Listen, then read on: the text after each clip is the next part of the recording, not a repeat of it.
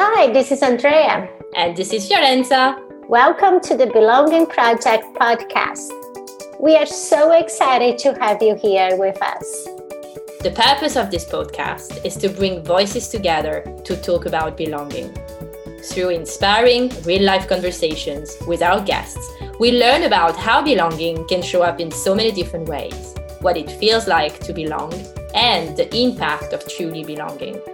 In each episode, we will offer you inspirational and practical strategies to find your true voice in your life, in society, and as a leader.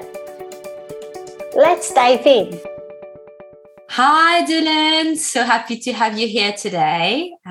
We both met through our book club, the Allyship Book Club, for which you are also a facilitator. You're also a D&I project coordinator and learning and development content developer for equality leaders. And this came as you transitioned away from the aviation industry. I would love to know more about you, your story in your own words. Yeah, hi Fiorenza, and hello to all of your listeners. Thank you so much for having me, and it's great to be here, and I'm just excited to kind of share our stories with one another. So a little bit about me. I am South African, so I grew up in rural South Africa in the 80s and 90s. My dad was a bank manager, and so we moved around the country from one little town to the other about every year, every 2 years. So that always meant new schools, new friends, new communities. And so I became very good at making relationships pretty fast, having to make friends pretty fast. And then, of course, there was always the sad thing of having to leave that all behind and start fresh. But I eventually returned to my roots, which is in the Eastern Cape province of South Africa, where my entire family and my ancestors, had lived out their lives. And I went back because I was attending university there. And I guess it was at university where anthropology became the love of my life, because in so many ways it aligned with how I felt about my place in this world, in that difference was celebrated, right? And so anthropology just became my bedrock. I really, really thrived in that. And so 5 years later, I graduated with a Bachelor of Social Science degree, fresh out of university, ready to change the world. And I thought, where better to go than Europe? So I emigrated. And I started off in London, where I started living and working. And over the course of the last 12 years, I really have had the privilege of living in Berlin, Budapest, London, Hamburg, and I'm now currently in Barcelona. As you mentioned, I had a career in aviation for close on 12 years, but that ultimately ended with my role being made redundant with the onset of the pandemic. So a year ago, when that happened, of course, it's never easy, is it? But looking back on it now, I can appreciate the fact that it really was an opportunity for me to pause, take stock, recalibrate, and reconnect with my values. And so that's when my journey into the diversity, equity, inclusion space began. And that's where I find myself today. And it feels like home. So here I am. That is amazing. And there are so many different things that you've just shared that I want to unpack a little. Maybe we can start with you growing up and moving from one place to the next and the next again. What were, if you remember your early perceptions of belonging and being home. How was that for you when you were young? You're still young, of course. Yeah, I like to think I am, although my body doesn't feel like it all the time. My early perceptions of belonging, I think,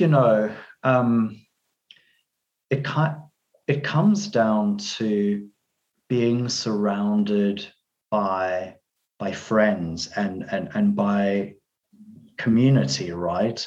So we, as a close-knit family, and when I say that, it was, my mum, my dad, and my younger brother, the four of us.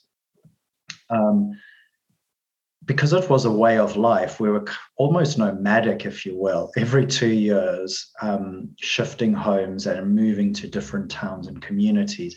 I think we all, in a way, became really used to that lifestyle, accepted it for what it was, and just adapted accordingly. So I think we always found our way in terms of connecting with people, cultivating those friendships, which were mostly through dad's work, right, through colleagues. But that was a great way for my mum to meet other people, other mums. She was a young mum, so, it was important for her to kind of have that sense of community around her. And of course, growing up as little kids, you always have school, right? And yeah, maybe the first day or two are rather tough, but you're on the playground, you're happy as can be, you get to meet other kids, right? And so, yeah, in terms of belonging, it was very much my family's together, I have friends, and life is good. Mm-hmm. That is amazing. That's an amazing first encounter with belonging, I think. And if we talk a little bit more about your first professional path and your transition into the D&I space, you mentioned it felt like home to find that transition into D&I. How did it come about? I guess you were at a point where so many doors could be open. What attracted you there? So I think I don't think I know. I fell into aviation and hospitality because I had recently left South Africa. I found myself in London, and I needed a stable job. I was 23 at the time, so incredibly young, right? And I think at that point in my life, it was just about me getting a stable job and kind of just growing into my own skin, right? I was in a new country, hadn't quite settled yet, certainly wasn't in the financial position to feel settled in any way. And of course, even though, English is my mother tongue, and so language, there wasn't a language barrier, you still feel as though you are an outsider, because as soon as you open your mouth, you have an accent, right? People are naturally inquisitive or curious and ask those questions. Oh, where are you from? Which in most cases is okay, but in other times, other times, you felt as though, you were an outsider, you were being othered, right?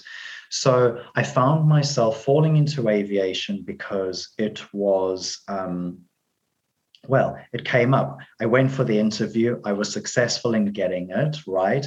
And then I think I just reached a level of comfort. I finally had a stable income. I was able to travel, which is one of the main reasons why I left South Africa in the first place. I started making friends. I started putting my roots down where I was living. I had friends. And for me, what more did I really need at that point? And I think looking back on it now, 12 years had essentially passed me by, and I'd never had the time to kind of really reconnect with what I had studied at university, so anthropology. And I just hadn't really taken the time to introspect, self-reflect on, okay, it's been 12 years, so what's important to me now?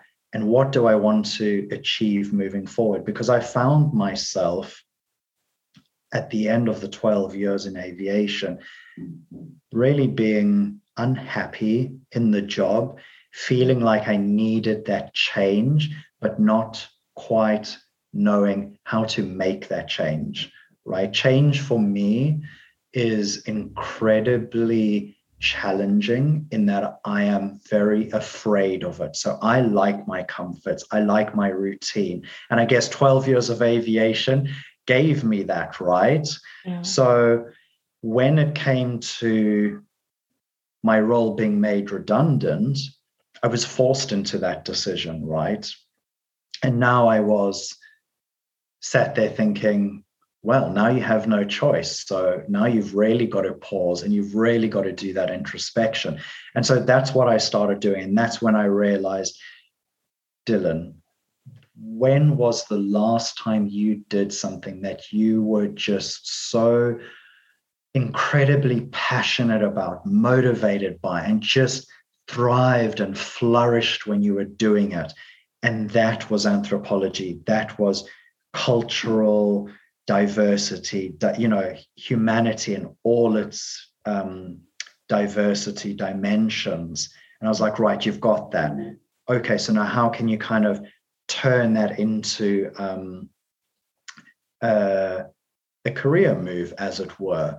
And so I started growing my network through LinkedIn, reaching out to people who were already working within the diversity, equity, inclusion space, started doing the self-education. And really, it was the start of a journey, because I soon realized this is where I want to be. And this is where I can make an impact. And so it kind of was just a beautiful alignment of my values of openness, humility, and lifelong learning, together with my anthropology.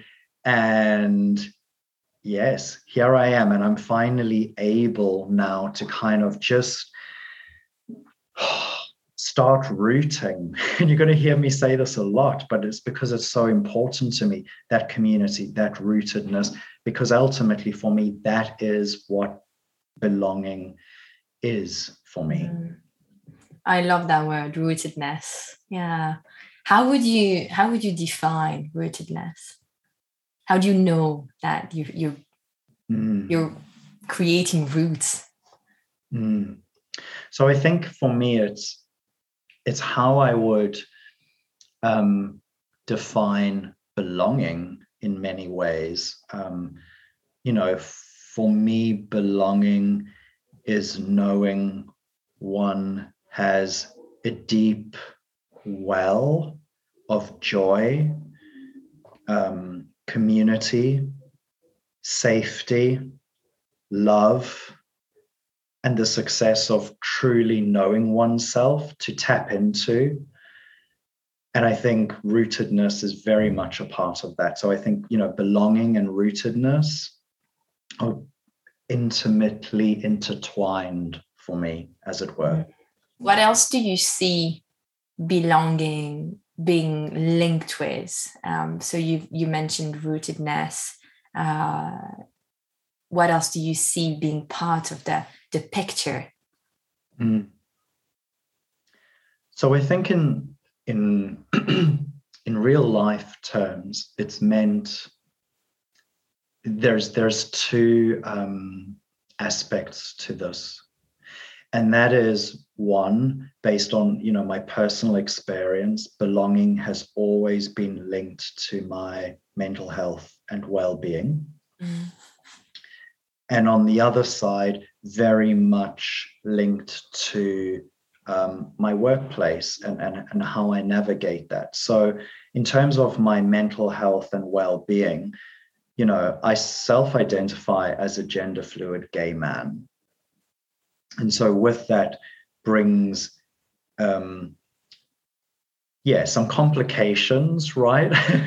And an entirely different journey in and of itself, which, you know, we can explore a little later. But just in terms of belonging, you know, I think my story, my coming out story, if that's what you want to call it, really begins with shame, right? It's growing up as a gay man in a society that still does not fully accept that people can be anything other than heterosexual. So, you know, since the age of, probably about 10 or 11, I've always had an understanding and awareness that I was different to other boys. So I talk differently, I behave differently, I was interested in different things. You know, I wasn't interested in football, I wasn't interested in sports for that matter. And I think in my own childish consciousness, I started to realize that this way of being wasn't wholly acceptable. So, you know, fast forward to my high school years, I was bullied really, really badly. And that experience taught me that who I wasn't acceptable. I was less than, I was dirty, right? And so my reaction, you know, for so many years was just to kind of bury these feelings, right? And just push them so far deep within myself, because that was the only way I was going to protect myself against the bullying, against this world that made me feel as though who I wasn't acceptable, right? So I essentially was crippling myself, you know, and my developing emotional self. And so Alexander Leon has this wonderful phrase, and he says, you know, as queer people, we grow up playing different versions of ourselves to minimize that humiliation, the prejudice, and the stigma. And that's the perfect way to describe how I grew up, right? And so this, of course, plays out in so many ways, and it just becomes a mental health quagmire, as it were. So I'm now, you know, at the age of 36, having to unravel all of this trauma so that I can begin to heal, and I can begin to feel a sense of belonging in my own skin, right? To better understand who I am. And on the other side, I mentioned, you know, that this all spills out into the workplace, right? Because you go out into this world, you're expected to build a career.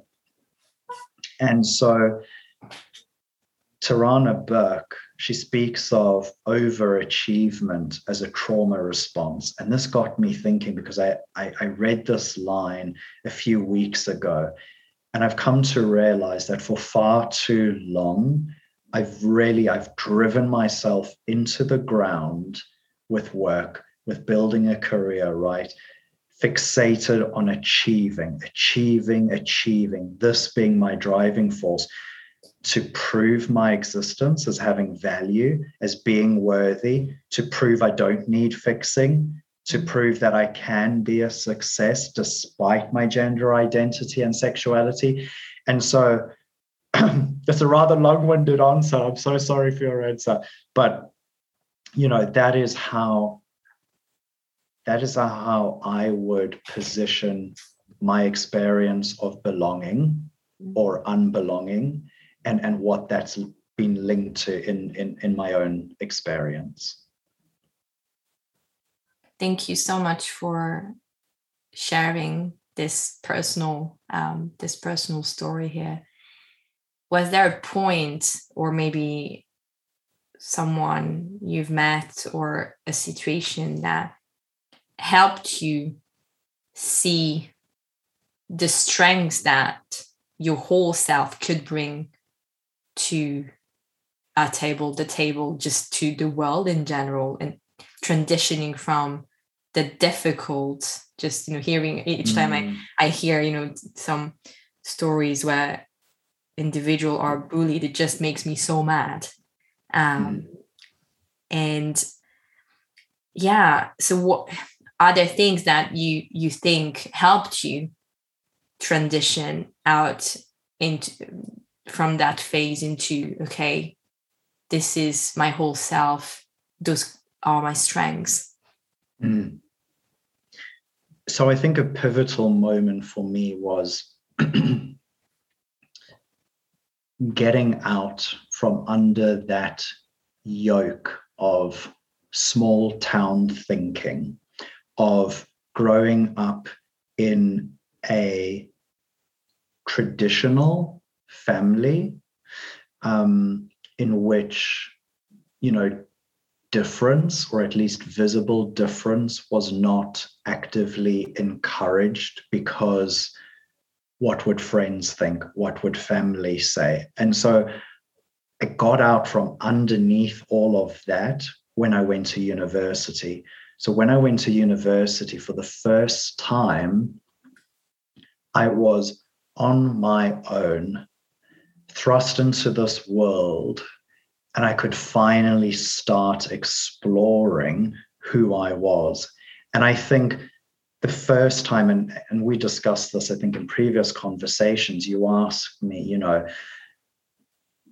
do I remember the first time when I felt as though I belonged? And I think I can safely say a pivotal turning point for me was going to university and being welcomed into the local LGBTQ plus community. So it was an incredibly tiny community, but you know what? It was my first experience of a community. So it was a space in which I could explore my queerness. It was the first time in my life I encountered people like me, right? I saw myself reflected in them. And that instantly started that journey of feeling at home in myself. I was validated, my existence was validated, and I was accepted and respected. And I had never, ever had that before. And so that really gave me the courage to go back home after the first semester and not just come out to my parents and family, but to say, hey, world, this is me. And of course, the me who I was openly declaring to the world back then is a very different me to where I am today. As can be expected, life's journeys take you in weird and wonderful directions, but it really requires, it demands of one to have this self-awareness and keep building the self-awareness. And so it's only recently have I started to kind of better understand myself and better understand my own journey.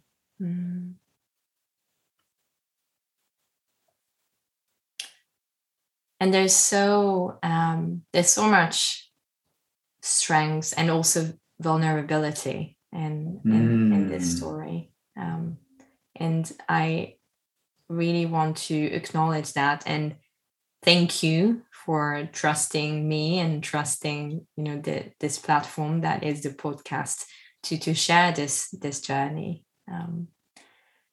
And I really hope that it can be an inspiration to others.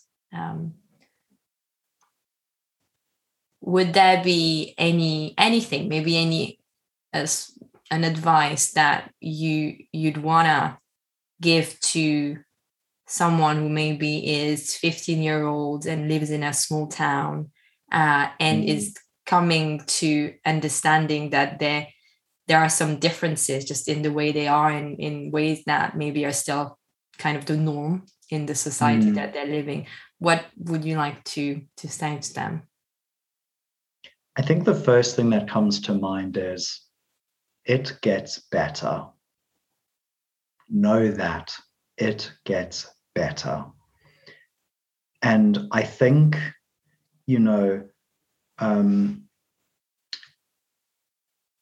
when I was growing up, the internet was only just being launched, right? It wasn't widely accessible. And I think younger generations and people who do find themselves cut off in spaces where it isn't safe to come out, or it's not safe to be yourself and show up as you are. I think a lifeline is having access to these virtual online communities now. And that's something I wish I had. But I think also there is now far better representation in social media, the media, films, literature, and I can't help but think to myself whenever I, switch on the television now and start watching a new series or go to the cinema since they've reopened, and see myself reflected in these storylines and these narratives. And, these characters are so, for the most part anyway, are so layered and rich. They're not playing to stereotypes anymore, right? That for me just brings so much joy and wonder, because I think to myself, that's what I needed when I was growing up, and I didn't have that. And so, yeah, representation matters, and it gets better. And I'll leave it at that. Yeah. Thank you so much for sharing this. I would love to know, I guess, shifting a little bit the direction, I would love to know more about what you do now in the D&I space.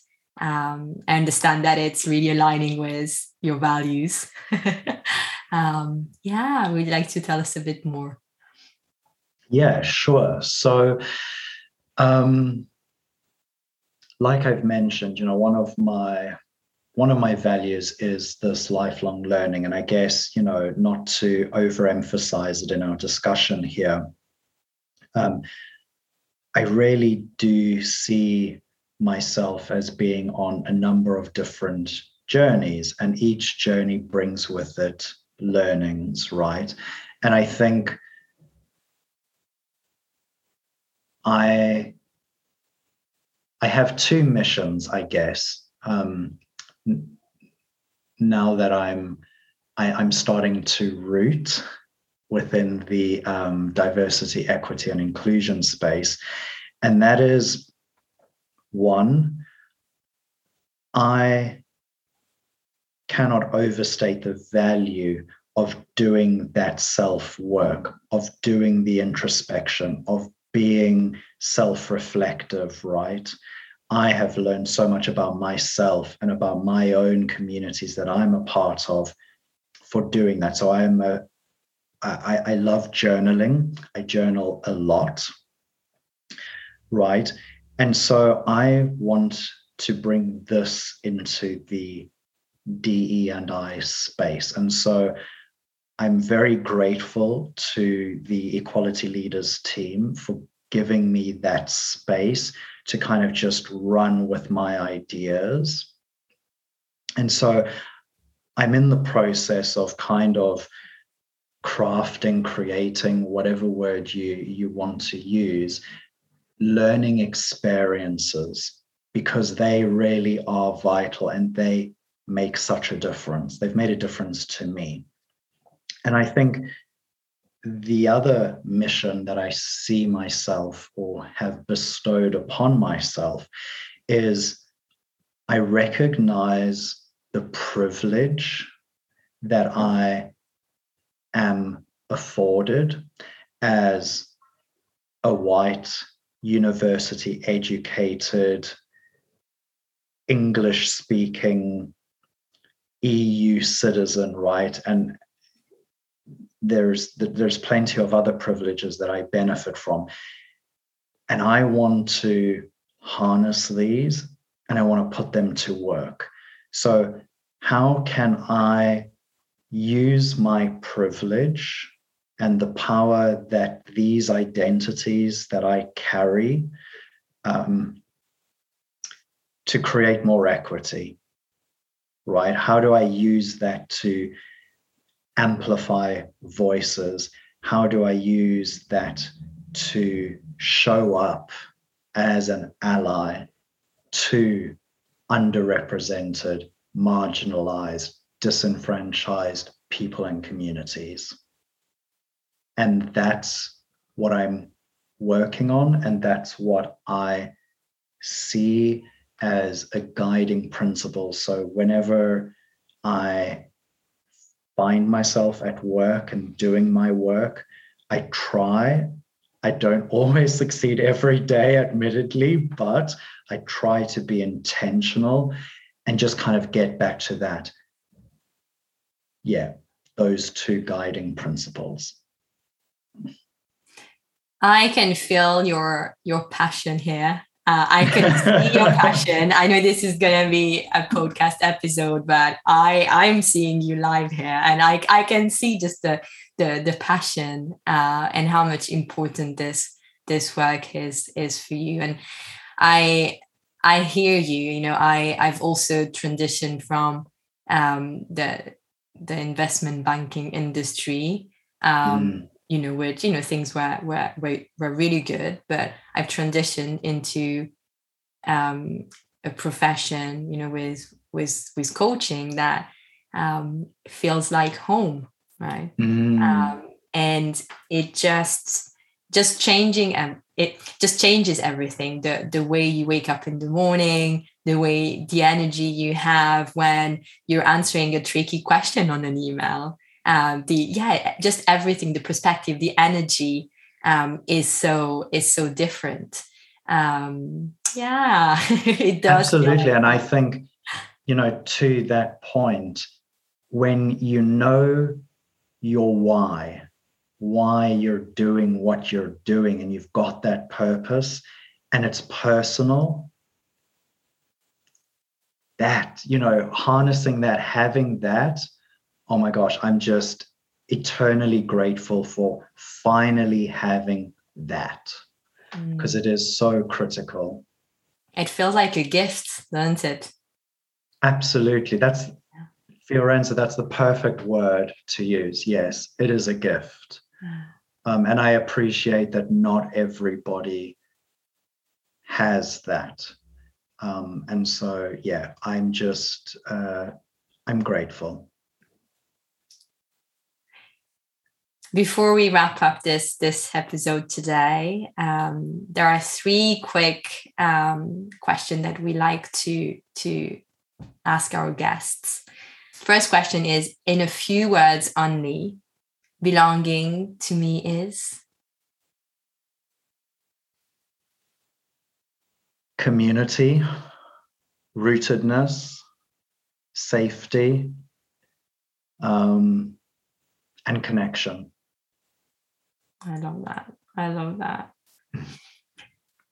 the next one is the best advice that I have received and that I'd like to share is?